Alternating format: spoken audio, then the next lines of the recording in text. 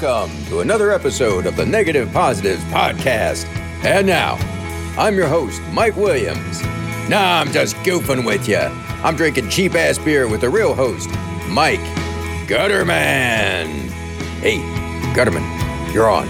All right, folks, we're going to get right to everyone's favorite co-captains, starting all the way out in Los Angeles, California, La La Land, the City of Angels, Mr. Andre Dominguez. How you doing tonight, Andre?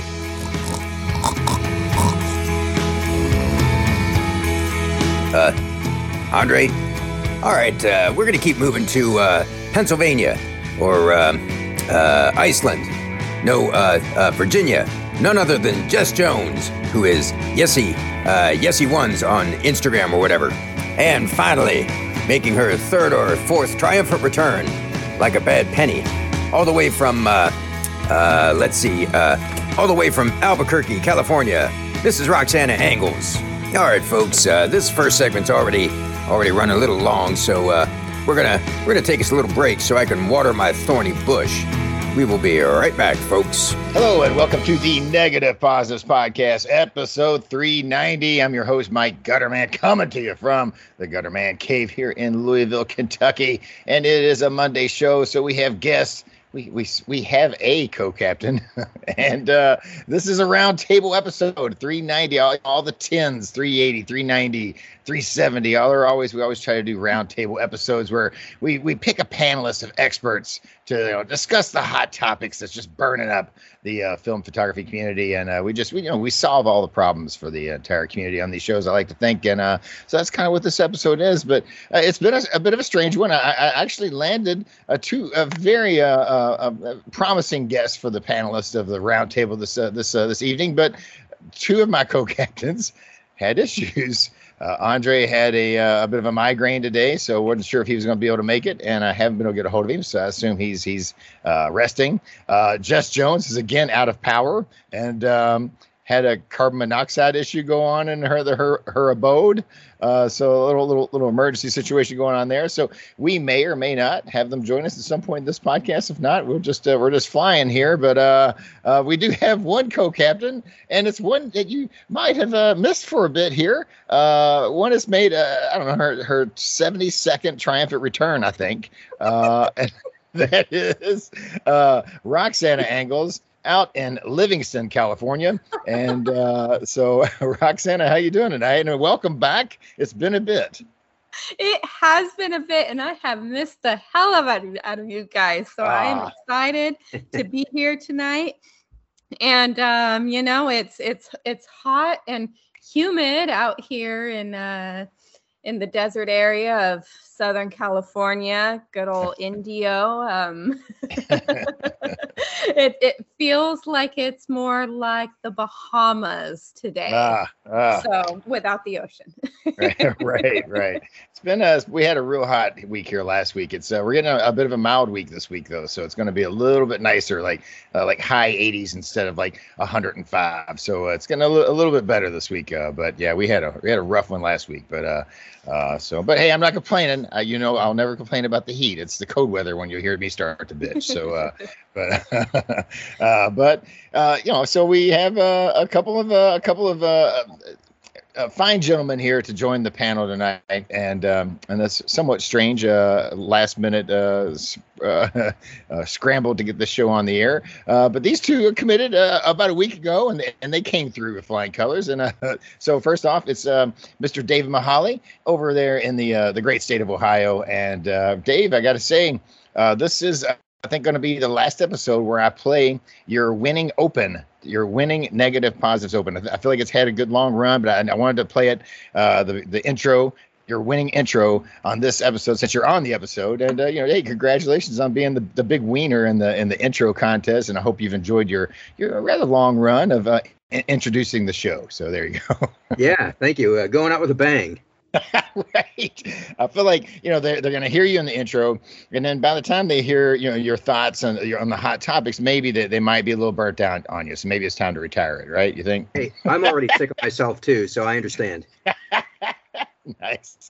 Well, how you doing, Dave? What's it like in the great state of Ohio? About the same as it's been for you, Mike. We have a very similar weather pattern in that last week it was, pretty brutal. Heat index, 96, 97 every day. Yeah. This week, kind of like you said, 80s, and I can live with that. I can handle that. Mm-hmm. Of course, people may know Dave from his YouTube channel, The Ode Camera Guy. And Dave, you're doing a great job with that, man. Like I've noticed I was on my YouTube subscriptions yesterday and looking at all the videos that's popped up. And you've got like quite a few coming. Like you keep putting those ones in the can, like coming soon, like sort of notify me when this one goes live. Like you seem to be kind of popping them out here lately. Yeah, I got a lot of them on deck. And I think it's because, these companies keep coming out with new products. So, I just shot Agent Shadow. I've been using that Kodak Ektar H35 half-frame camera, Cinestill 400D, Kodak Golden 120, and then Sherry's keeping me busy with the Frugal Film project every month. So, I got a lot of stuff out there. Yeah, it's very good. So if you haven't checked out Mr. Mahali's YouTube channel, The Ode Camera Guy, well, you're just goofing in life, and you need to rectify that situation pronto. But and let's get to our next guest, Mr. Dan Tree. And Dan, I completely forget what part of the country you were at. Where are you at? I'm here in Utah, Salt Lake City, Utah. That's right. Okay, so you're out there with Mr. Sean Nelson, UtahFilmPhotography.com, right? You ever run into Mr. Sean Nelson out there in the great state of Utah? I did. I sold him an old Ondu pinhole camera that I had from the first batch that they had done. Oh, very nice. Very nice. Yeah. Sean's a great guy, but he sent me some that he sent me a product that has changed my life. He sent me some of that magnet tape that you can. So now I can use it's like a tape that you stick on the back of stickers or prints and turns them into magnets, so I can put photos or stickers on my new Gutterman Cave garage fridge and not have to worry about if it dies, what I do with them, because I can just take them off because they're magnets now. So it's just an amazing product, and it's changed my life. So that sounds awesome. Yeah, it is. And I can move them around. I can rearrange them, so it's very nice. So, play with the feng shui of the magnet of the stickers. That's right. It's weird how such a small little product can really just bring great joy to your life. So, but very happy about it. But all right, well, it's been a while since all you guys have been on here. So I think we're just going to use this first segment before we get into the hot topics, and maybe also allow some time for maybe Jess or Andre to join us if they get in a situation where they can. Give them a little time. We're going to catch up a little bit here. So.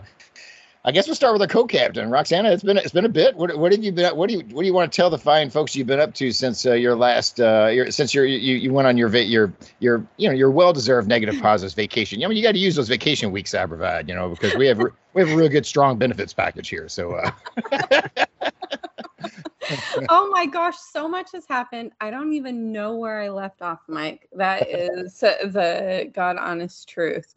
Though I do have some exciting, I am nervous and excited all wrapped up into one. Wow. As everybody knows, I've been at a K-8 middle school in Palm Springs, and I decided to take the plunge into high school counseling. Oh.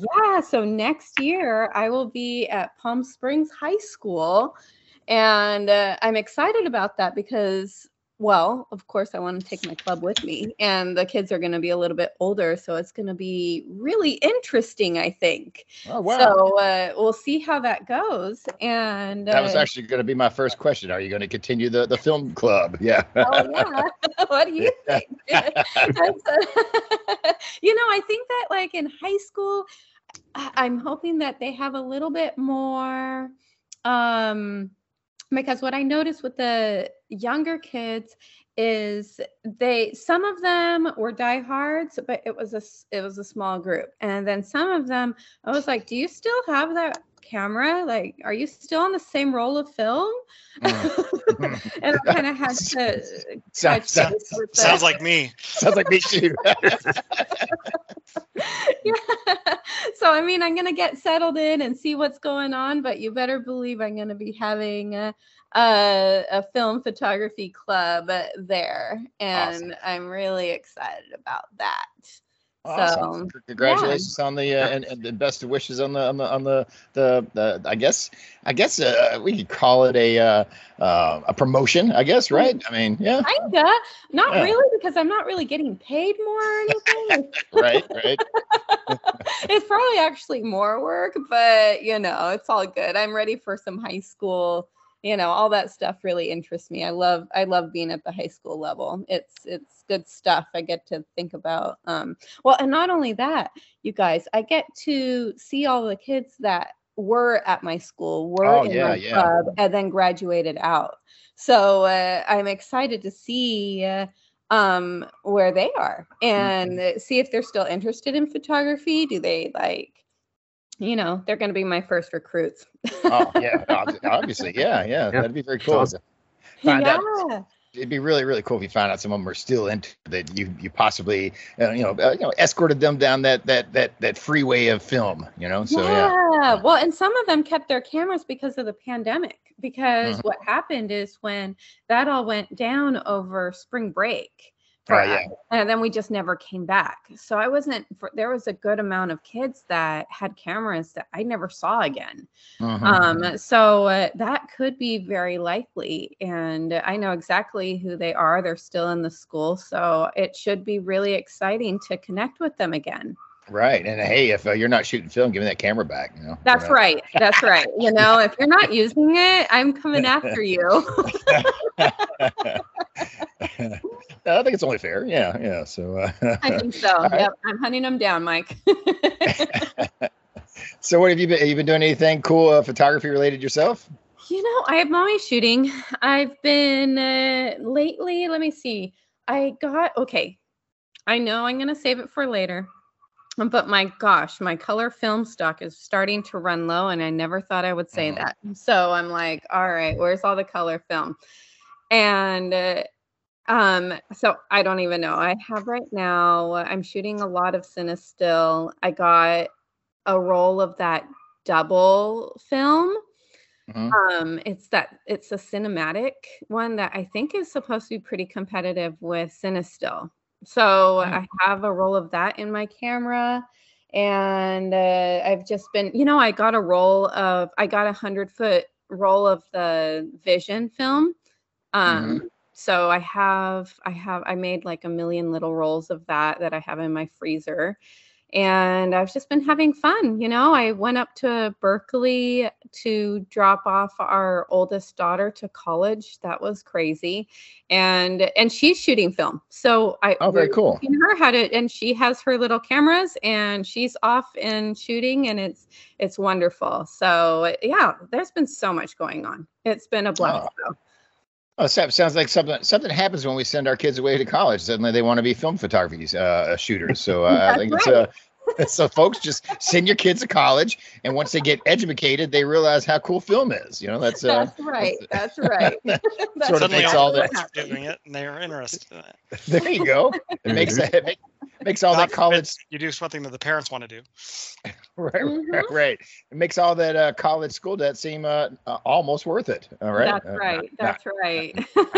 Not really. But we're going to be in massive debt when my son gets out. So, but let's not talk about such things.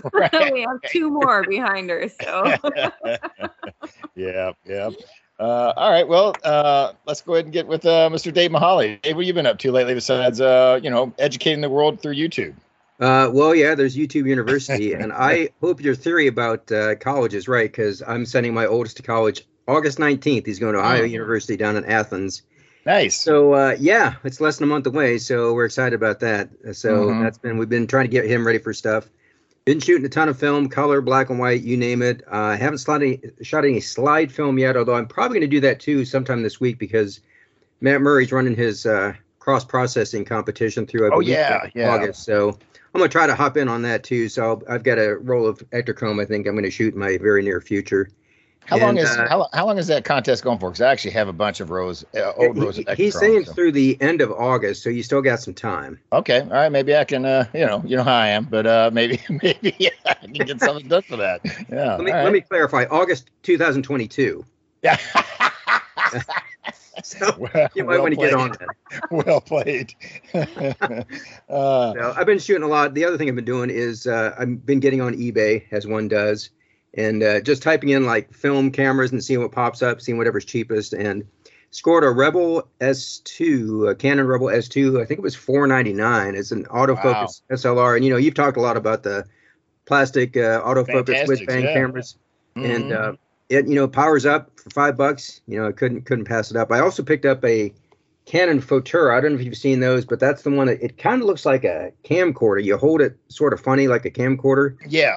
Yeah, and it's got to be one of the ugliest cameras I've ever seen, but for $20, it's got a face only a mother could love kind of a thing. But I couldn't pass it up either. It's just kind of unique. I've never shot with one, so I can see that shooting in my near future as well. So you could say it has a face for podcasting, basically. It's kind of yes, not unlike myself. Yes. Nice. So what about Dave? I keep waiting for the APS video to happen on your. It is the hottest trend in film photography. It's taking the world by storm. I just wondered why I haven't seen any APS videos pop up yet. Any decade now. Just keep waiting. Nice. All right, Mr. Dan Tree, what have you been up to lately, brother? It's been a while since I've had you on, man. I can't even remember when it was. Skype said it was over a year ago, so it's been a while. Yeah, I saw that on the invite too. I've been shooting a lot. It's been really hot here in Utah. It's like over 100 most for quite a while, or just to 100. So I got an e-bike last year, and that's been nice because I've been able to cruise around the city a lot more and shoot way more than I would when I was doing everything on foot. So that's kind of opened things up. I think it's my favorite bit of like photography gear that I've gotten. And then just still doing my project out at the Great Salt Lake. They've been working on for a few years, but a lot of shooting, just trying to find time to get in the darkroom. Awesome. Well, I guess I can catch up a little bit here with what I've been up to. I have actually done some things. So I don't normally have anything to say. Normally I just go on to segment 2 and we get this roundtable started. But today actually is my wife and I's 25th anniversary. So married 25 years, but this weekend I took her to a very swanky posh hotel here in Louisville, on downtown Louisville, right on the riverfront, the Galt House, and I have a buddy who works there. And I asked him to, hey, you got any hookups? I didn't really ask for a hookup. I just asked for information about it. And next thing I know, he books me a room, and for like really cheap, like way cheaper than what I should be paying. Right. And I'm thinking it's just going to be it's going to be a nice room, but it's not going to be, great or anything. And we get there and we get the key to the place, and it's like on the 22nd floor, and we get in the elevator and I hit floor 22. And it doesn't go anywhere, and the button just turns right off. And I hit 22 again. I was like, oh man, this elevator's screwed up. We better get off this thing and get in another elevator, right? Well, then I realized it's one of the VIP floors, and I have to scan my hotel key in the elevator for it to allow me to go to floor 22. So I'm feeling like a rock star already, right? And so once I finally do that and I get to floor 22, I go to my room, and it's like it's got to be one of the swankiest rooms in the entire hotel. It's like overlooking the Ohio River. I got 2 windows, three big windows overlooking the city and the river, and it's just it's a pretty swanky room, and so I did bring a camera, and we took some photos, took some portraits on the balcony overlooking the river, and we wanted to kind of walk around the hotel a little bit and take some photos as well, do like a portrait session, because there's a lot of cool like architecture and just cool backgrounds we could have used, but there were so many people there though, it was just going to seem a little awkward, so we didn't do that. But I did get some shooting done though, and I brought my plastic fantastic whiz bang, my Pentax PZ1P, which man, those things I used to pick those things up for $50. I think now they're really expensive. But so yeah, I know, and but that was fun. And the funny thing was, so I brought 2 rows of film. And I pulled the camera out of the bag, and I'm getting ready to load one of the rolls of film. I was like, oh shit, there's a half roll of film in here from who knows when. So, because I brought some T-Max 3200 because I wanted to take some like low light, gritty black and white shots, and some of the dark, the romantic lighting of the hotel, and but I never got through the the roll of Kodak Max 400 that was in it. So I almost finished that roll that was in it, but I didn't quite get there. So it's yet another camera that has an unfinished roll in it. But hey, it was awesome, man. I lived a one night like a true rock star. So now I know what it would be like if my music ever made it. So, I'm not holding my breath on that one, but yeah, so got a little bit done. But also, I did get something in the mail. I'm going to go ahead and say this now because before I forget, Mr. Larry Effler, who we had on the episode a couple weeks ago, sends me a big sticker, big Alzheimer's Tennessee sticker that's now, not a sticker, a magnet that's now on the Gutterman Cave refrigerator. But he sent me a nice little letter here. I wanted to read this because it's really nice. It's from Mr. Larry Effler. He says, Mike, thank you for inviting me on the podcast. I had a great time. You and Andre make your guests feel very comfortable. I'm sorry I missed the ladies, though. See what you missed out on, Roxana? He's missing you. But so thank you, too, for starting and maintaining the podcast. But it says BLA, like he's going to say I blame, but he says, thank the Negative Positives Film Photography Podcast for stoking my returning interest in shooting film. Now that I've returned to the hobby as an old guy, I look forward to having something fun to do in retirement. And now that your podcast and those it has led me to have reminded, and now that your podcast and those it has led me to have reminded of all the expensive cameras and film I want to try. I will never be able to retire, so thanks for that.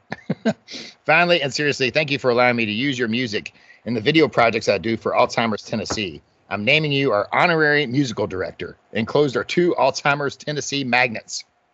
I hope you can find space in your new fridge for one of them. So yes, I did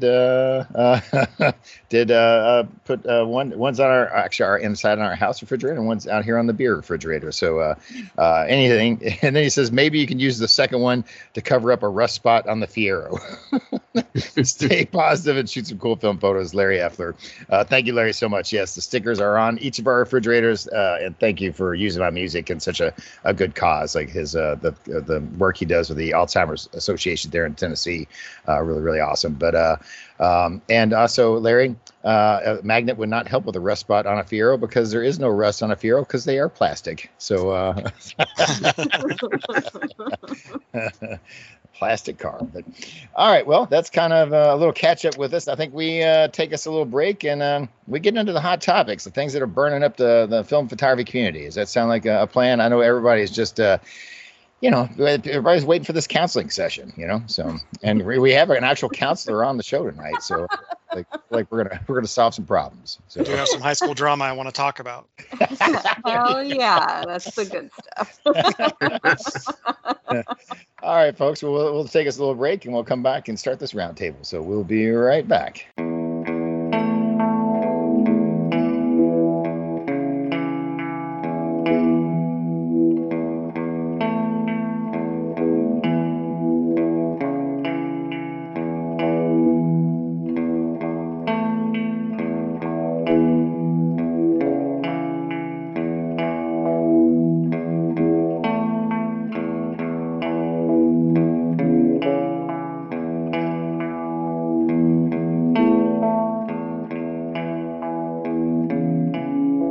All right, folks, we are back from the break, and it is a roundtable discussion. So it's time to get into the hot topics that is just burning up the film community. So let's meet the panelists on this episode's roundtable discussion. I'm Mike Gutterman. I'm in Louisville, Kentucky, and I'm drinking Miller Lite beer. I'm Roxana Engels. I am from Indio, California, and I am drinking some hot tea on a hot day. I'm Dave Mahaly. I'm from Westerville, Ohio, and I'm drinking Bud Light Eggnog Hard Seltzer from last Christmas. Oh, God. I have to recuperate from that. I'm Dan Tree from Salt Lake City, Utah. I'm drinking a rhubarb sour from Fisher Brewery. Nice. There you go. You have met the panelists for this roundtable discussion. And Dave, I truly hope you are not drinking that. Wish me luck. I think that's the hot topic right there. Why in the hell is he drinking something like that? But, all right. Well, let's. The way these roundtables work, if you've never heard one of these episodes before, is each person on the panel brings a hot topic, and then we all discuss it. But we are all under the pressure of the Gray Lab timer, and when the Gray Lab timer goes off and we run out of time on that topic, we're supposed to stop and move on to the next hot topic, and we will know when we've run out of time by the scary sound of the Gray Lab darkroom timer buzzer, which sounds something like this. There you go. That's enough to scare anybody. So, and normally we try to buzz Andre, and but he's not here, so I don't know who's going to be the victim tonight. Who's going to get it? But could be any one of us. That's right. It's going to be a free for all. So, but all right. Well, with no further ado, let's get into the first hot topic. And this is going to come from Mr. David Mahaly, the old camera guy. Dave, what is your topic? My hot topic is rebadged or rebranded film, good harmless fun or unspeakable evil. So let me back up and just make sure we're on the same page. When I say rebadged or rebranded film, I'll give an example of Fomapan film. You can find it as Fomapan, of course, but you can also see it as just about everything else too. It's got about 1 million different versions out there. Arista EDU. I think Ribsy is probably his new classic film. It's been rebadged as, I know Stephen Dowling uses the 100 speed as the Cosmo Photo Mono. A lot of different versions out there, and a lot of people, the reason I say it's a hot topic is some people really, really get bothered by the whole concept of rebadged or rebranded film. Mm-hmm. My take on it is, personally, I don't typically have a real big problem with it. I do appreciate transparency, so I think it's cool when the manufacturer, the rebrander, does tell you what the stock is. At the very least, if they give you, development times, that sort of thing, in case it's not on massive dead chart or something like that.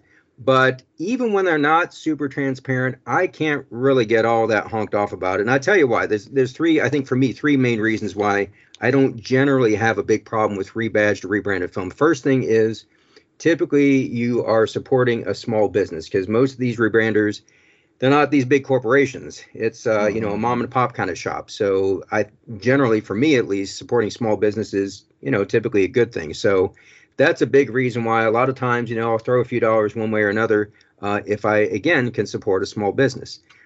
Second reason for me that a lot of times I don't have a big problem with it is it might help increase the distribution of a certain stock, because let's say you run a smaller retail outlet, boutique, whatever, and maybe you can't commit to a huge order with Kodak of thousands and thousands of rolls, but maybe you can get, 20 rolls of this, 20 rolls of that. So in some cases or in some locales, maybe that's the only place that will carry that stock. And if you can't find it under, let's say, a Fomapan or a Kentmere or something like that, you find another brand or a different branding of it, you can get that stock in the hands of more people. So I'm all for that too. And I think really the third reason for me why I don't typically have a big problem with rebadging or rebranding film is kind of a simple one, maybe an obvious one, is the graphics on these packages. And that might sound pretty superficial, and it probably is. But my take on that is this: as photographers, by nature, almost by definition, we are visually oriented people. So we're naturally going to be attracted to good graphic design. So you come out with this flashy packaging. And again, Cosmo Photo is a great example of this. They've got awesome I mean, you can't beat their graphics. They're awesome, top notch. Oh, yeah. Lomography has some good stuff too that they've rebadged and rebranded. But my take on that, or my feeling, is it's okay to be attracted to that, and you shouldn't feel bad about getting something because it has nice packaging. Again, you can get it as another brand. I get that, and maybe a few dollars cheaper. But I'm all for supporting graphic designers too. So I have no problem doing that. Thinking about it, the only rebranding that comes to my mind immediately that's cheaper than the original one is probably Arista EDU, because I can get that for a little bit cheaper than Fomapan. Same film. And I believe the Arista EDU, if I recall correctly, on the 35 millimeter, I don't think it's typically DX coded, which in some ways can be almost a benefit, but that's kind of the rare exception where the rebrand is actually cheaper than, the main brand of stock that most people know. So generally speaking, and again, there may be some exceptions to this, but I have no big problem with rebadged or rebranded film. I agree, and I think the point that you made that I wholeheartedly agree with. I agree with actually everything you said, but number two, the fact the distribution, because I know like take Anthony Rue, who runs a coffee shop that's does a lot of film stuff, has a pretty good film community that visits his coffee shop. He's able to sell Cosmo film at his shop, where he cannot place the order with Ilford or Kodak, enough of an order that they will even talk business with him. But he's able to carry that film and offer it available locally to the people in that community that are film shooters. And I think that is a wonderful thing. And, the way I see it is if it's selling more film and keeping those film factories rolling, which apparently right now is not an issue anymore. Like they can't seem to roll enough, but that's I don't see how it can be a bad thing. I do appreciate transparency in the deal, but especially when it comes to like the home process, it's nice to know, what kind of developing time you need. But even if they're not transparent about that, if it's a black and white film, if they at least tell us what the developing times are, then I'm fine with it. It's usually somebody always figures it out. The company doesn't necessarily have to come out and tell you. Somebody's going to figure it out. Don't just hold your horses. Somebody will tell you what it is eventually. So it always usually comes out. So I don't think that's a big deal, even if they're not transparent. But Cosmo's been very transparent, pretty much, especially with the mono or whatever, the photo mono. What is it? Yeah, the Cosmo mono or whatever. So, but yeah. So that's my thoughts. The timer has been running. So who wants to jump in next? Ladies first. I'll get buzzed. All right, so I will go. I am actually, I've been listening because honestly, the thought has never really come through my head, but I am such a sucker. I am a visual person and I love the graphics that come on repackaged film, and I buy it. Even if I have it in a different form, I love buying film that somebody has done and put that much effort. And, it takes work. Yep. And, I feel like it comes from the heart of loving film. So anything for the love of film, I'm on board with. Absolutely. I should say, I'll let Dan, I'll let you go. Maybe avoid the buzzer, but I have something else maybe I'll get buzzed, but go ahead, Dan. Yeah, no, I agree. I don't find anything wrong with it. Like you guys said, I do wish there was a little more transparency, because anytime they announce something, you Google what it actually is. But I kind of feel like some of these larger companies should maybe hire the smaller ones to do their packaging design. Right. Yep.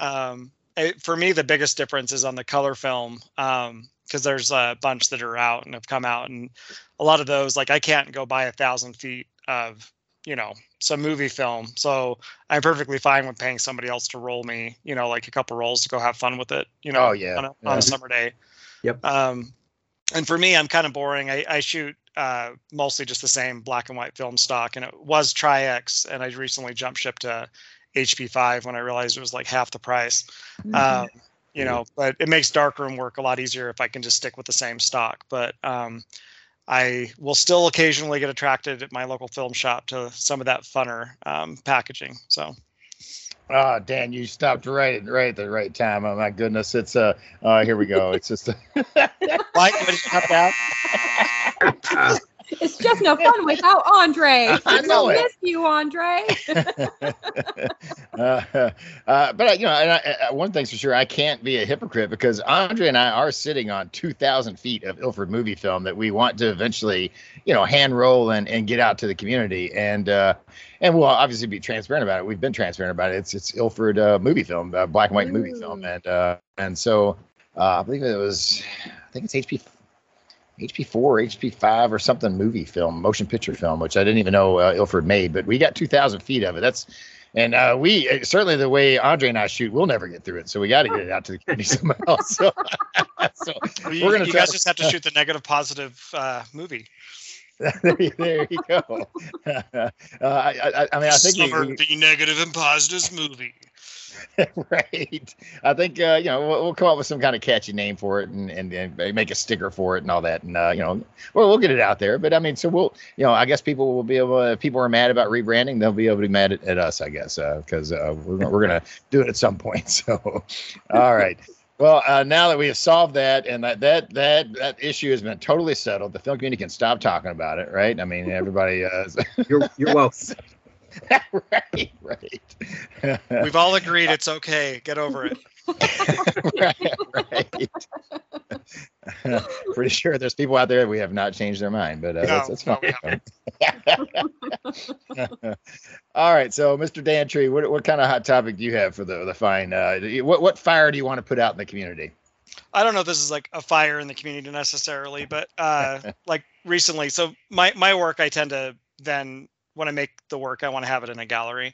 And so mine is like a series of or a body of work that the end goal is to have it be shown. And so a series that I've been working on for almost a decade now, I finally realized it was time to start getting it out there. And I submitted it to a gallery that I thought was like a really good fit. And they get like a couple hundred submissions, but I didn't get it. And got really depressed afterwards, because I was like wanting people to see it, and I thought people would enjoy it. And for some reason, I let it get to me more than I should have. So I guess it's just how we deal with disappointment like that. Instagram post you're excited to share, and you get those 2 likes that particular day, or a YouTube video that didn't get any traction, or some hate. So I guess how to deal with that disappointment, I guess. Well, this is a timely question for me. I got the timer running. You notice how I always jump in first, so I try to avoid getting buzzed. But just a little trick of the trade there. But yeah, I recently. I stopped doing art shows in the last year or two, and I had to make a decision on whether I was going to do the big one this coming October that I'd done for like 15 years, and I didn't do it last year. And then this year I was like, do I want to go back? Do I want to do it again? And I decided not to. And I think one reason why is I just haven't felt really good about my photography in the last year or two. Haven't really felt like any of it's been up to par.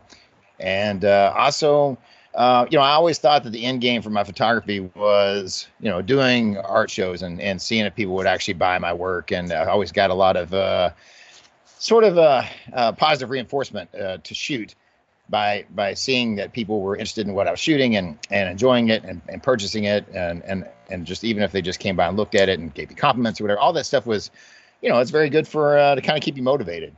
But I realized that it was putting pressure on me to feel like I have to always shoot for art shows, like it almost to the point where, like, when I would be out shooting, I'd be like, well, should I take this shot? It's not really something I could sell at an art show, so it was kind of actually hurting my motivation to shoot. So I found that getting out of worrying about likes and worrying about selling at art shows has kept me from being worrying about maybe that disappointment, and also freeing up my photography in a way, and to where I can just take the stupid shots now that I used to pass on because, like, oh, that's not artsy enough. I can't take that shot. Now I just, hey, I can't be picky about what I shoot.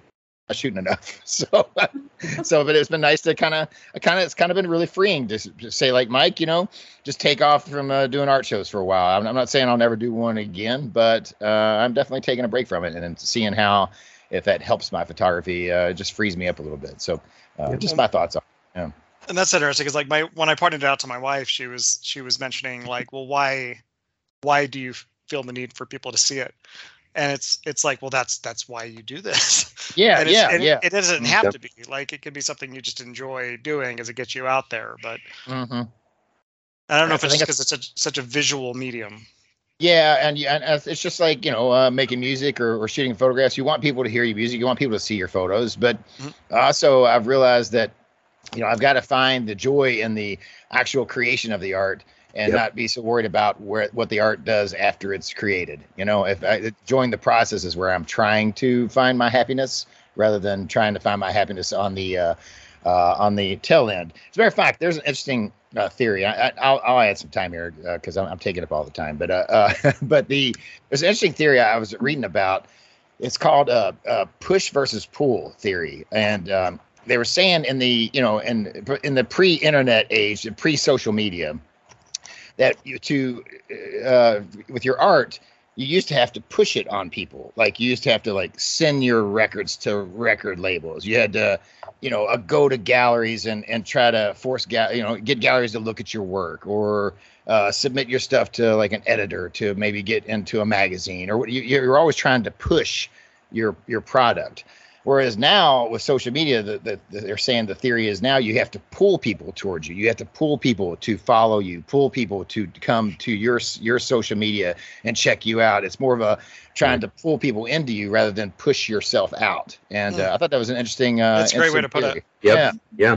Mm-hmm. So, but yeah, that's a little sidetrack there. I just read about that a couple weeks ago, and I've been meaning to say it on the podcast, and it just gave me that was my open window. So that was a good one. Yeah, that was perfect. That is really a good way of putting it. And I know that I struggle with the end game, and I think I have ever since. I mean, I've known y'all. I've always talked about how I struggle with. Okay, now what? What do I do now? And I print my work and I do this, and I'm sitting on all these prints, and I'm like, now what? Right, I don't know what to do now. It's like, and I feel the same with all the rest of my art, whether it's like, pressed flowers, cyanotypes, photograph prints. It's like I'm sitting on all my stuff. I'm like, okay. Huh. Well, and I've had 3 solo shows. Like this is like over decades, but those photos are in boxes in my garage, so people seem to like them. I didn't get a lot of people yelling at me about them, but right. That's just where they're at. I should figure out something to do with them. Well, I'm looking here in this garage. I see 1, 2, 3, 4, 5, 6 Rubbermaid bins full of framed prints from my last art show. Full. Like, so what am I going to do with these things? You should probably have a show this October. Probably. And just bring all that work. You could have a garage show. I actually thought about doing the art show this year and just going out there and like literally selling them all for $5 just to get rid of them. Like, it's a $5 blowout. It's my last year doing this art show. Get it, and I'm gone forever. Like a blowout, like a clearance sale, And but I couldn't get myself to do, and all the other artists would be mad at me because my prices would be so cheap. So I was like, maybe I shouldn't do that. All right. Yeah, I think you should do a garage art show. I think that'd be rad. Yeah. Like, actually, you could have the whole vibe of your music. You could have your art. You could pull people to you. There you go. Well, I think the problem is in the area I live in, not the most artistic center of Louisville. So I don't think I'd have a whole lot of luck. It'd just be a bunch of my friends coming over, getting into my beer fridge is probably all would happen. So that'd be fun too, Mike. That would be fun too. Yeah, certainly. Just charge them for your art, and then you can give them a beer. There you go. Free beer with every purchase. So yeah. That's right. All right, Dave, what's your thoughts? Well, my first thought is I might have to deal with the disappointment of being buzzed by that damn Gray Lab timer. But outside of that, I think just it's helpful maybe if you just kind of get out of your own head sometimes and just shoot what feels right. And kind of to echo what you said, Mike, just try to maybe find more enjoyment in the process or the journey, not just the destination. As far as end game, for me, I've got kind of a clear-cut end game these days. Oh, I knew it! Go ahead, Dave.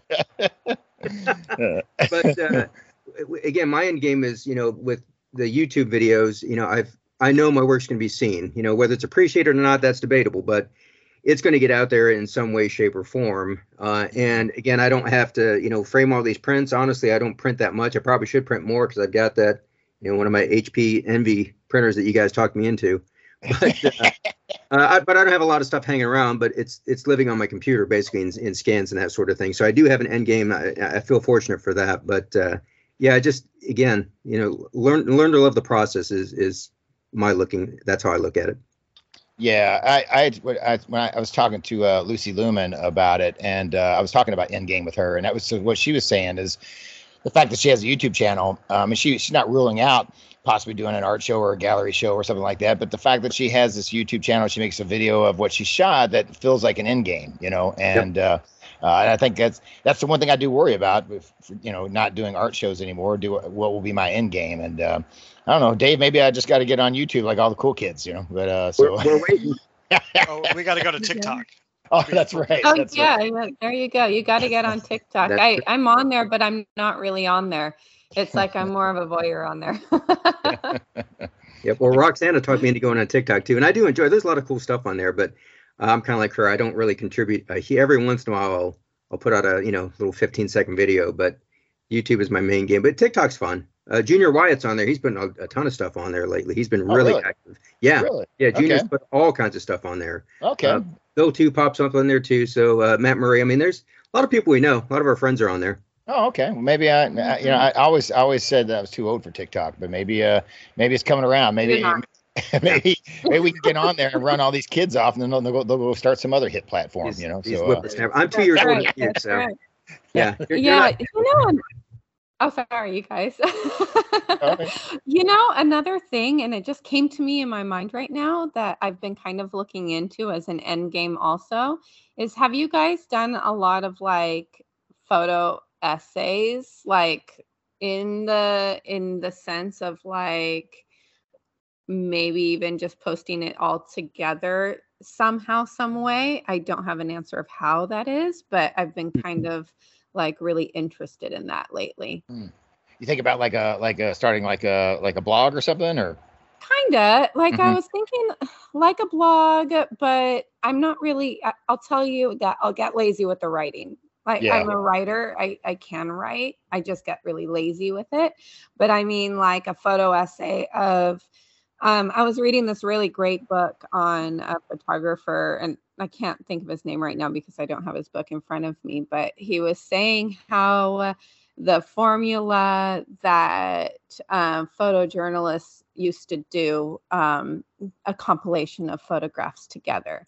And it was like, you take one wide, you take one this, you do like a detail, you take the subject, but it was a really cool way of making a grouping together and practicing that. And I always need challenges like that. I'm like, okay, I can do this. And then it keeps me kind of inspired. But have you guys done something like that before? I certainly haven't. Roxana, you should be able to write. You did put out a book. So I know. I just get bored. It's not that I can't. It's just it's time consuming. Right. Yeah, I've got Dave, Dan, you guys try anything like that? No, I have not done that, but I really do like the idea of it. But kind of like Roxanne was saying, I could see myself getting very lazy about the writing. So if it was not too text heavy, I think it's a very cool idea to have like a kind of a smaller, cohesive body of work, maybe telling a story through, like she was saying, with close-ups, wide shots and that kind of thing. Really cool idea. I like it. I think it would be fun. I just an exploration. That's just something that I've been I just read like this last week, and I was like, that kind of gives me that like, that feeling that in your stomach, you're like, hi, I'm getting a little excited about something new. Oh yeah. Yeah. My problem is my ideals outweigh all my talent. So,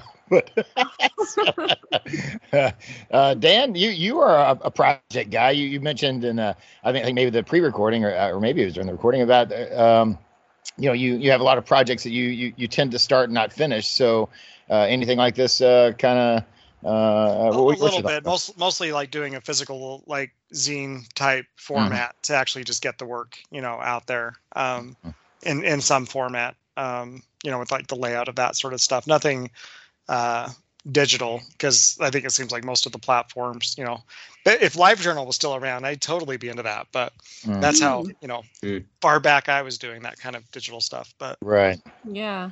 I as far as me doing a zine, I've thought about it. I did one long time ago, but like, the I just learned Photoshop layers. So publishing a zine, I had to have my son teach me layers like literally last week, and so So yeah, I think I'm a little far away from like. Well, even Lightroom has like a book layout. Oh, okay. See, I don't have Lightroom, so yeah. Oh, okay. I have like an old Photoshop, old cracked version of Photoshop. Yeah, Yeah. it's registered to Jose No Way. You better edit that part out. That's hilarious. Jose serial number 0000000. The email address is jose@noway.com.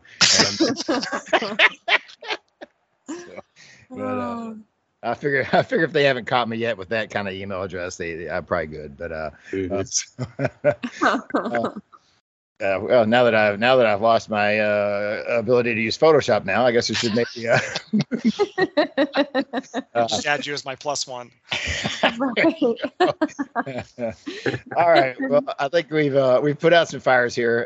Maybe started some others, but I think we're doing well. I think people are starting to feel better about the photography now. I think that's what we're doing here. So, all right. Well, I think we'll move. We'll take us a little break.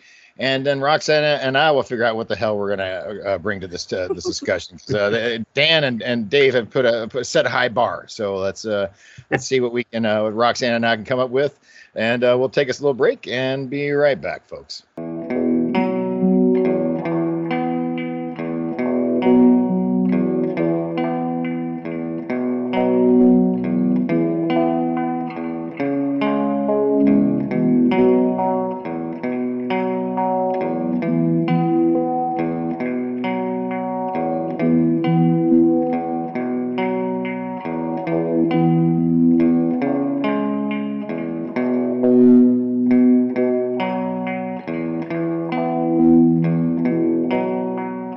Folks, we are back for the final segment. We have two more hot topics to discuss on this round table, and we're going to start with Roxana. Roxana is kind of well, we had discussed pre-show about the topics we might bring up, and Jess Jones had a good topic, and but Jess couldn't make it, so I think Roxana's going to steal it. So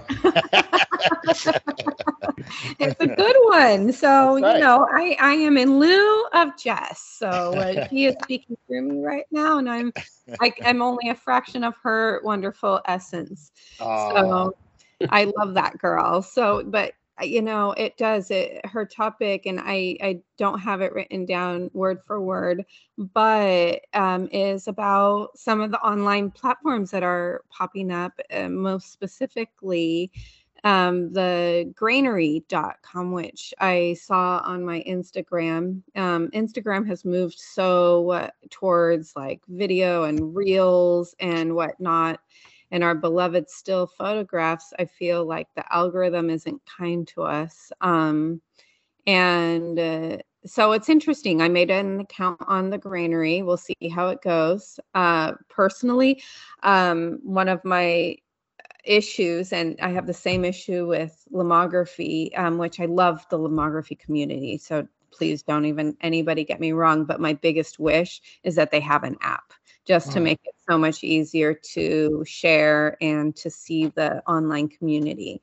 And I think that that's just, that also is the difficult thing right now with granary.com.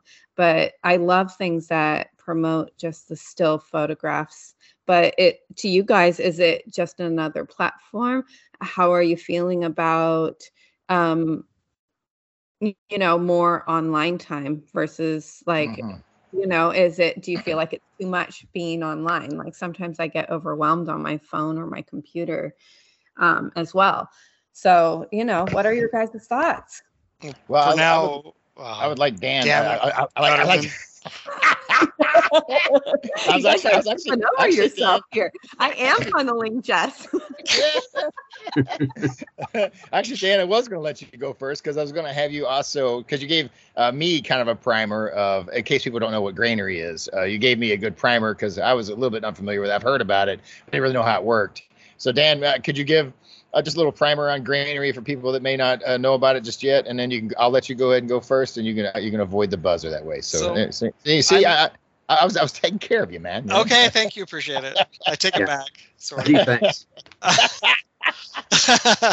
Then Dave goes second.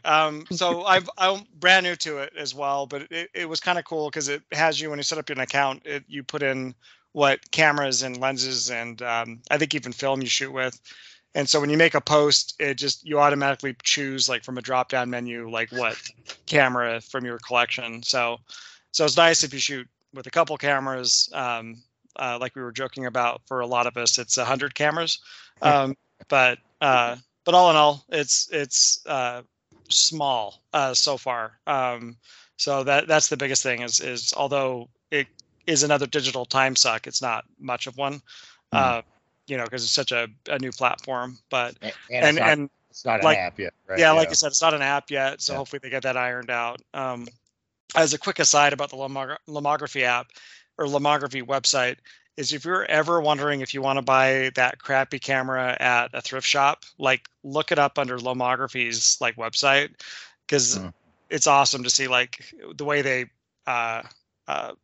catalog their cameras, to be able to see like what the results are like. So yeah, it's I think it's got good potential for film shooters, and it's definitely geared for film photography. It also doesn't crop your photos, so you can do your whatever aspect. I haven't tried to do it with mics. Like, I don't have a lot of super big wide lux, type cameras, but for your typical like 6x7 or 35 millimeter, it doesn't crop anything, which is nice. Oh, okay. And your thoughts, Dan? So far it's nice. Like I said, it's a new website. I haven't poked around with it like too much, but I think with Instagram switching mostly to video and reels and that kind of stuff, it's gotten harder and harder to find like what I'm actually interested in.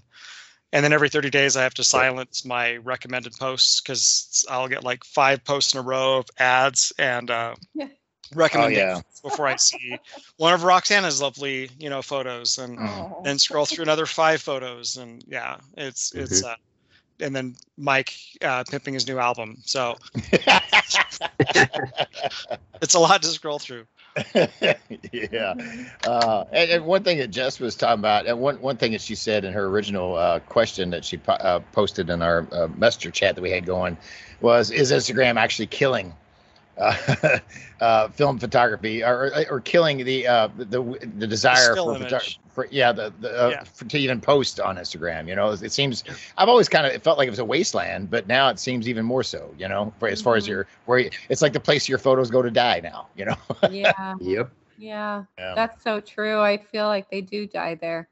It's almost like Instagram. I don't feel, I'll tell you, and I hope that Grainery is like this, but I'll tell you what I love about Lomography is when you post on there, if you've even been like gone for a little while, they highlight you almost right away. They highlight newcomers. They really embrace new shooters.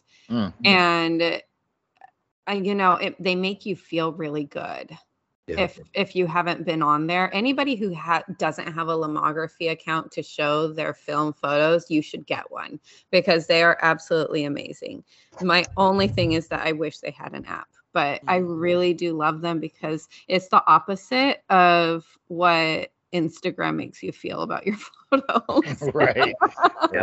I will say, and I know this is a lot of the, Facebook has gotten a bad rap for a very many good reasons. But I think really the place that you'll get more traction on your photos, if you're disillusioned with Instagram, is get on one of the Facebook photo groups. There's some good ones out there. I know one. I don't know if you've heard about it, but it's the Negative Positives Photo Podcast Facebook group. But you'll get interaction there, man, and people will see your photographs. They'll comment, and I think that's way more engaging and positive than what I've ever seen on like Instagram posts of my photos or whatever. So, I think people diss on Facebook, and it's well deserved. But the groups can be a really cool place to share photos. So if you're anti-Facebook, that's fine, but you should be on there just for the groups. There's some good groups out there, I think, that people can enjoy. Well, at the end of the day, they're there to make money. So like we can be all pissed off as much as we want, but if like we as film photographers aren't making the money, like they have every right to, kick us to the curb. Sure. All right. Dave, what do you got? I laugh because I'm looking at the timer. Can you just buzz me now and get it over with? I do have a rule, a personal rule. I will not touch the timer. It's its own demon, man. Like I can't control it. It has its own mind, you know. So. Yeah. So all right, fine. Here's my thought on my granary. I can't pull the trigger yet for a couple reasons. One reason is what you've already talked about, which is there's not an app. Second reason is the whole time suck. Oh. 0 for 2. Can't win, I tell you. But I spend too much time online as it is. I'm on. I do have a Loma home. I'm on Lomography. I don't really do much with it. I think maybe I still have a Flickr account that I haven't touched in 2-3 years. Twitter, YouTube, TikTok, Instagram, Tinder. Wait, what? No, all right. But I just can't. The thought of taking on another platform like this, I don't have the time to do the stuff I'm doing now, to tell you the truth. So I think at some point, if Instagram continues on this trend and kind of keeps going downhill, if I give up that and then maybe jump to Granary, I could see that happening maybe. But again, haven't done it yet. We'll see. I'm kind of with you, man. Like I think if I'm gonna add another social media thing that I've got to try to stay on top of, I'm gonna have to give up something. I already feel like I've already been trying to pull away from social media as much as I can. Yeah. So yeah, it's just and again, I don't really. I've always, maybe I see Instagram differently because I still, the very few photos I take, I'll still post them on Instagram, but I see it more as like a almost like a what's the word I'm looking for? Like a sort of like a catalog of my photos. Like if somebody's like, "Hey, Mike, what kind of photography you do?" I'll just check out my Instagram. It's all there. I never really go back and look and see how many likes it got, or sometimes I'll go back and somebody actually replied to something, and 6 months later I found oh yeah, okay, and I answer them because I didn't even realize that somebody replied to or responded or made a comment about one of the photos. Because I just see it sort of as just like a little catalog for myself, and I don't really worry about what it's doing in the community or anything like that. But do you still hashtag? Mm-hmm. I do still hashtag, but that's only because I've made that process really easy. I have a bunch of hashtags in my notes on my phone, and I just copy and paste them. That's what I need to do, because that's the way to go. That's where it gets old. Is I'm like, wait, who do I hashtag on this? Which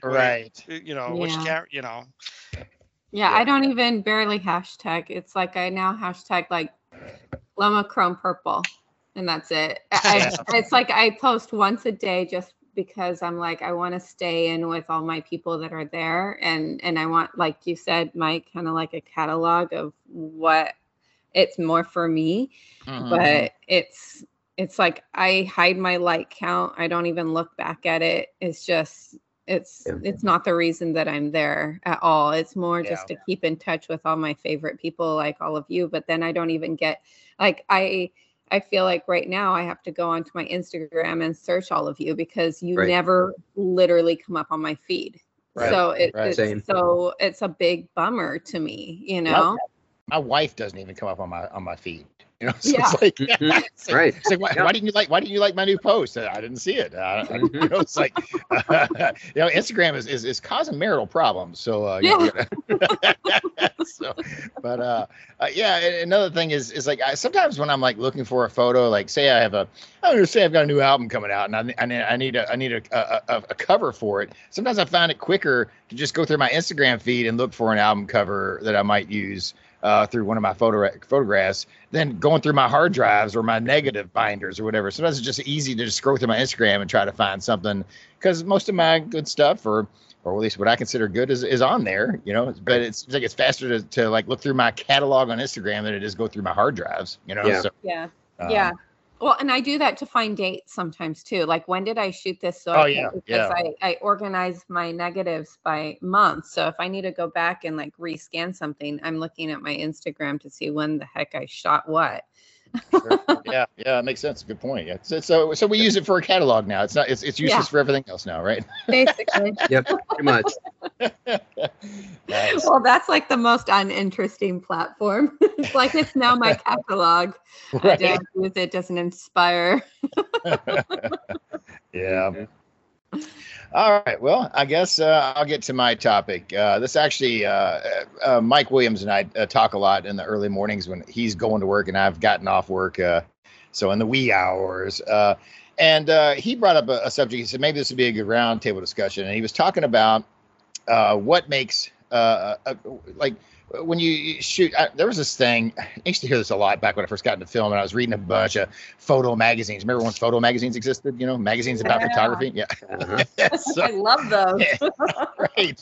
And there was always this thing, and I always wondered, like, was this really true, or was this something that like photo magazines made up? But like, a professional is happy if they get one or two keepers on a roll of film. You know, and I always thought, well, are you really a pro if you're only getting one or two keepers on a 36 exposures? Like, shouldn't your keeper rate be a little higher than that? But I guess they shot through so much film like that's, I don't know. I always heard that that statistic, and I never really knew if they could really back it up or not. But the point of it is, like, you're out shooting or whatever, and like you take a look at the photos you shot, and maybe you've got one that's a really perfect composition or whatever, and things look really nice, and it's a good photo in all technical aspects, but it doesn't really move you, you know, and you don't feel like really any connection to it other than maybe you remember what you're feeling that day, or maybe you're having a good day or a bad day or whatever. It might bring up some memories. But, you know, is what makes a good photograph just the fact that you technically nailed it and you got a good composition, and maybe some people will find it interesting? Or is a good photo something that actually emotionally moves you, like a photo of a loved one, or just capturing a perfect moment, or something that maybe brings back a memory that's a good memory or something? Is photos intrinsically good because of the composition and the exposure, or does it have to have that emotional connection for you to really feel like it's a good photograph, something that really moves you? So that's my topic. And I'll go ahead and say that, you know, I mentioned earlier, like, not wanting to shoot for art shows anymore, because I found that those photos, while they might be something that would sell, that someone would maybe want to put on their wall and buy from me, those were always hard for me. Like, the hardest part about doing art shows for me was culling through photographs and trying to figure out what to print and frame and mat up and all that stuff to sell at an art show, because you were trying to figure out what moved other people. And the things that moved me didn't move them, you know. So I had to, like, put emotion out of the equation when I was trying to figure out what I was going to put on my wall at an art show. Because if I just put what I was emotional about up there, that wasn't necessarily going to be emotional for somebody else, or it wasn't going to get them to reach for their wallet. So it was always really hard to, like, distance yourself from the emotion of a photograph. And I found that, you know, the photographs I like do tend to have an emotional connection. So just some thoughts there, and so I wanted to hear your guys' thoughts on it. And I'll start the old Gray Lab timer. So I'll let you guys fight on who goes first. Dave, go ahead, quick. Oh, you know, I've given up at this point, but I guess I'll go ahead and go. So for me, I guess, you know, when you talk about what makes a good photograph or what goes into that, composition to me is important, but I guess maybe along with it, or maybe more important, is subject matter. And that can be a lot of things. So that's to make a good photograph. Does it have to be technically perfect? I like it when it is, but, you know, a lot of this, you know, when you're shooting a $2 camera and expired film, you're not going to get technically perfect results every time. And I do a lot of that. So I kind of let that go. And that's not really my utmost concern. And sometimes it is, you know, if I'm shooting with my Pentax 6.7, working man's medium format camera, you know, I'm going to get, you know, more technically perfect results with that if I'm on my A game that day and focusing and all that business. But for me, I think what makes a great photograph is all of the above plus the emotion. So if you can get that along with all the other stuff, that's a great photo, not just a good photo. And I'll give you an example of that. Again, for me, and this goes back to what you were saying, Mike, about, you know, what grabs you, what's emotional for you. It's not necessarily going to translate to big sales at an art show. I did a video, I think it was last Mother's Day, like 2021 maybe. And at the end of it, basically I had a little tribute to mothers. It was just, you know, I did all my photography and the bulk of the video. The last minute, 2 minutes was just me talking about mothers and the month, you know, in my life. And then I ended it with a montage of, it was 5, maybe 6 pictures of my mom, starting when she was just practically a baby or a toddler. Oh, awesome. I remember that. Yeah. High school. And then, when I was young, and then one of the last photographs of her, and she's been gone now 20 years. But I got more out of that than, just my pictures of rundown buildings and farms and whatever I take pictures of most of the time. But, that kind of stuff, were these pictures technically perfect? Probably not. They were old, they were scratched up, I cleaned them up a little bit, but that meant a lot more to me. And, that's what touched me. That's what got me ugly crying by the end of the video. But so the emotion, but again, that's a personal thing. Like you said, what resonates with you emotionally, you have attachments to these people in your lives that may not translate to other people, but what is important to you is important to you. What resonates with you. So a good photo of you, a great photo of you, you might have that emotional attachment to that may not be a great photo to somebody else, but if it's on your own standards, that's what matters. If it's important to you, it's a good, maybe great photograph. Dave, it's funny you mentioned the rundown buildings and stuff that you've done a lot of your videos on, but I actually did feel because of the YouTube platform that you use, you'll talk a little bit about the town or whatever, a little bit, and I actually did feel some emotion to some of the shots of some of these old rundown factories and industrial areas and stuff, because people used to make a living there, and so I think that the context of YouTube does give you a chance to maybe apply some emotion to some of the photos that you show in your YouTube videos that maybe people wouldn't feel if they were just scrolling through Instagram, Yeah, and I like to include a little history, so you do have a little bit of a backstory. So, maybe that will resonate or mean more to somebody than just here's a photograph of some rundown building. You talk about the history of it and how many people are employed at its peak and when it closed down, and again how it impacted the community. So that's true. I agree. Yeah, that's something like at an art show. If I put up a photo of a rundown factory, it's just a photo of a rundown factory, and unless I explain to somebody that's interested in it, that's walked up and looked at it, and I bother them it's this factory. What I was trying to convey with the emotion of this factory was there's no context. State of American infrastructure. Right. Yeah, very good points. All right, anybody else?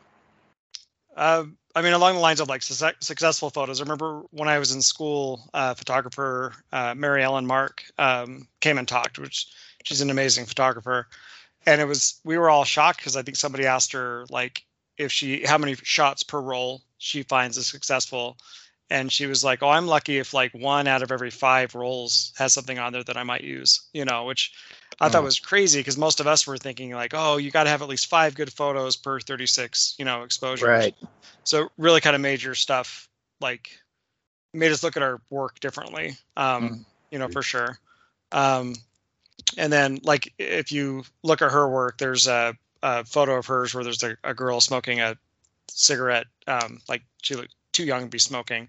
And it's a good example, I think, of a guy, Roland Barthes, that wrote a book called Camera Lucida, and he talks about what makes a successful photograph, which is the overall scene, but then if there's something in that scene that really reaches to you, so you could have that, in this case, that girl smoking the cigarette is the thing that really stands out and grabs you, and kind of tells a story. But I'm sure it's shot well, but even if it wasn't, it would still make an impact, Yeah, exactly. Great. Wow. All right, Roxana. I'd probably get buzzed, but that's okay. No, you got about a minute, 15 seconds. That's okay. You know what? I like this topic so much, though, just because I've been finding myself really interested lately in more documentary style photography, telling a story. And one of my favorite iconic photographers that I just admire is Linda McCartney. I love how she doesn't follow the rules. I love how sometimes, but what she captured when she was alive was just, there was a feeling if you open up any of her photography books, it's just, she captures a story and a feeling, and probably break. And I'm a rule breaker, you guys. I am 110%. Like, I love ditch days. I am a rule breaker. I am not technical. I'm not, when I process film, I'm kind of guessing it. I am not technical at all. So I guess that's why I gravitate to, but her work is absolutely beautiful. And I think that, there's my buzzer. Finally. Right. But I just I think that sometimes it's just, you could shoot and you know what, I'm gonna pull up that author again, and I feel like his name is Stephen something with an S, and I'm gonna get it for you guys. Stephen Shore? It's Stephen, and I was reading the book, and he's like, sometimes you can shoot something that's so technically perfect and it's just boring. Mm-hmm. And I absolutely agree. Like, I feel like sometimes you can shoot something that's, supposed to be, is perfect composition, perfect lighting, perfect, but it doesn't speak to you. Yeah. And, I feel like something that invokes emotion and story or tells something, there's something powerful there. Sure. But that's just something I've been kind of deep diving in anyway and exploring. And I think that's like even going back to like a photo essay and telling story within the photography is really interesting to me right now. Yeah, you should check out, like I said, the Mary Ellen Mark, I think would be up your alley as well, for those photo essays, because that's a lot of what she did. Yeah, I'm gonna look that up, because that's definitely, I like the, it's just sometimes here we go. His name is Steve Simon. So for anybody who's listening, he has a book called The Passionate Photographer. Really good book that I've been reading, and it's a powerful book, but it brings up some of the topics that we were even just talking about. So anyhow. Yeah, I'm going to look up that one too. I feel I find inspiration by other photographers all the time. My friends that are on Instagram and people who write these books. And it's just, what are you telling? What are you telling with your photography? What do you want to convey? What story do you want to get across? Or what feeling? Like, forget story, what feeling? Is it dreamy? Is it, is it something like cold, or and it doesn't matter either which way. I go with that. And I think every viewer is going to bring their own what they like about it, because some of the portrait sessions I've done, I've had my favorite photos, and when I shared them with the person I shot with, they end up posting some that are completely outside of what I thought, that they would like, even some that were out of focus. And I'm like, damn it, I missed the focus on that one. And they actually really liked that one. Or that happens to me every single time. Yeah. And it's funny because I'll do this with my sister. We will go through our photos and I'm like, okay, heart all the ones that are your favorite. And I already know which one mine, and they're always different. It's great, but that's art. That's why we do art, is that it is different for your person that's absorbing it. It always makes me wonder, especially with portraits, I probably the person I take more portraits of than anybody is my wife. And I've been married 25 years. You think I know her at this point. And, but I always find it interesting that, I wonder if we prefer portraits of, especially somebody we know that well, because we feel like that captures them how we see them. But everyone sees themselves differently than we probably see them. So I wonder if that's why, the person in the portrait may be more attracted to some of the other photos that we don't think necessarily encapsulates them as well, because it's everybody's in translation of what that person's image is or whatever. So I don't know. I'm always interested in the fact that even if somebody I've known as long as I have my wife, she tends to favor shots that are not my favorites in a portrait session with her. So it's always, I always wonder about that dynamic. Yeah. Yeah. All right. I even had one. Sorry, just one more quick aside. Was like a portrait session I done, and also to shoot like a very abstracted, blurry, on purpose, like completely out of focus because I like the color fields. And I shared that with this model that I shot, and that ended up being like her favorite photo, which kind of pissed me off a little bit too. But but she loved it because it was like a lot of what she was going through emotionally was captured in that photo, you know, and it was just, it was just crazy. And it was completely out of left field that would be the one that she decided to, share. Later, I was like, could you share maybe some of the ones that shows that I know how to focus a camera? But yeah, it was cool to see that like that weird experiment, resonated with her. Right. Dave, you had a situation, you were shooting some, I guess, senior portraits for your son recently, and did you find the same situation that he liked different ones than you thought were the winners? 100%, absolutely. But again, he's 18. I'm a little older than that, so different perspective, different worldview. So yeah, completely different. But you'd think that a photograph was a photograph. That's what's interesting. Like, yeah. It's I guess there is a weird thing, man. Like photographs are. We talk about it a lot. They're way more powerful than they're subjective, and also way more powerful than we probably give them credit for sometimes, man. Like like we've talked many times about how like you can even a mundane photograph can make you remember like all these details of a day that you shot that photograph that you wouldn't have remembered otherwise, even though those events have nothing to do with that photograph, so it's very strange. The ability, I think they say that like smell is like the biggest trigger for memories, but I would argue that a photograph can rival it, it's got to be a close second. Right. Yeah. Absolutely. Yeah, awesome. I agree. Yeah, that was a good one. Well, I'd like to take credit for it. I'm gonna give Mike Williams credit. Thanks, both Mikes. Yeah. There you go. All right. Well, it's been that wraps up our roundtable, and huge thanks to the panelists here. That I think we solved all the photography problems. If another one arises within the next 10 episodes or so, we'll be ready to solve that one too. I think everybody's just going to leave this, and we got a clean slate now. All the problems have been solved, right? Yep, it was easy. That's right. Nice. All right, well, let's go ahead and get our socials out and get the hell out of here. We'll start with Mr. Dave Mahali. Where can people check you out, Dave? You check me out on Twitter, YouTube, TikTok, Instagram. Mostly on YouTube. That's probably a big platform. And everywhere, I am the old camera guy.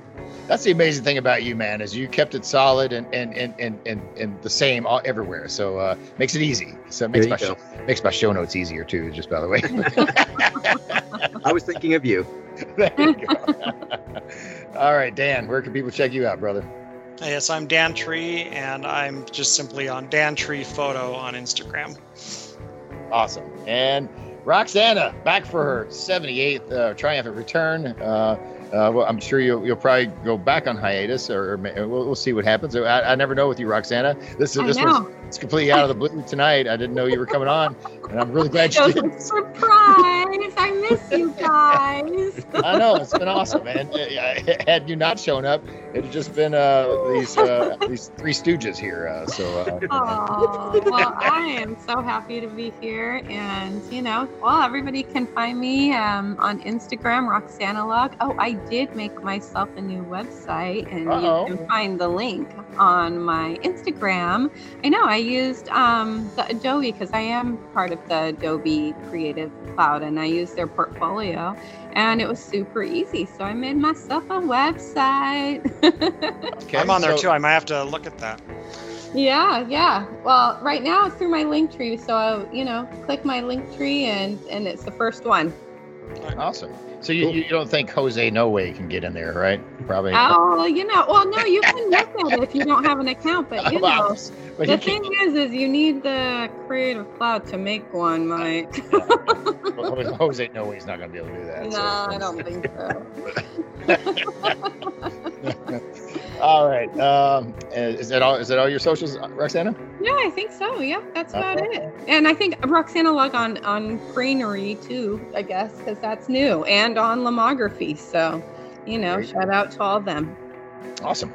All right, you can check me out on Instagram at GuttermanPhoto. You can email this program, negpositives@gmail.com. You can join the Facebook group, Negative Positives Film Photo Podcast Facebook group. We have an Instagram account, Negative Positives. If you submit photos to Instagram, think about using that hashtag Negative Positives, and maybe I'll see it when I get on Instagram and highlight it for everyone else to check out. You can support this program on Ko-fi. It is ko-fi.com/negative positives. You can get my music on Bandcamp, MikeGutterman.bandcamp.com. And I think that's it. So we'll be back in 2 weeks with, I guess, just a host listener interaction show. I am getting low on listener interactions. I think after this next show, I'll only have one left. So because I received one new one this week. Thanks for that. But anybody want to do a call in of anything, camera reviews, anything about your film photography journey, send us some audio. Any way you can record audio to negpositives@gmail.com. You can get in the queue to get on the show because it'll happen soon because I'm getting low on call-ins. So just a little warning on that. I'm in the red zone, folks. So I think that's it. We'll be back in 2 weeks to deal with some of that. So folks, have a great 2 weeks, and we will talk to you soon. And I will let these two fine panelists say the magic catchword. Everybody stay positive. And shoot some cool film photos. There it is, folks. Thanks for listening. We'll talk to you soon.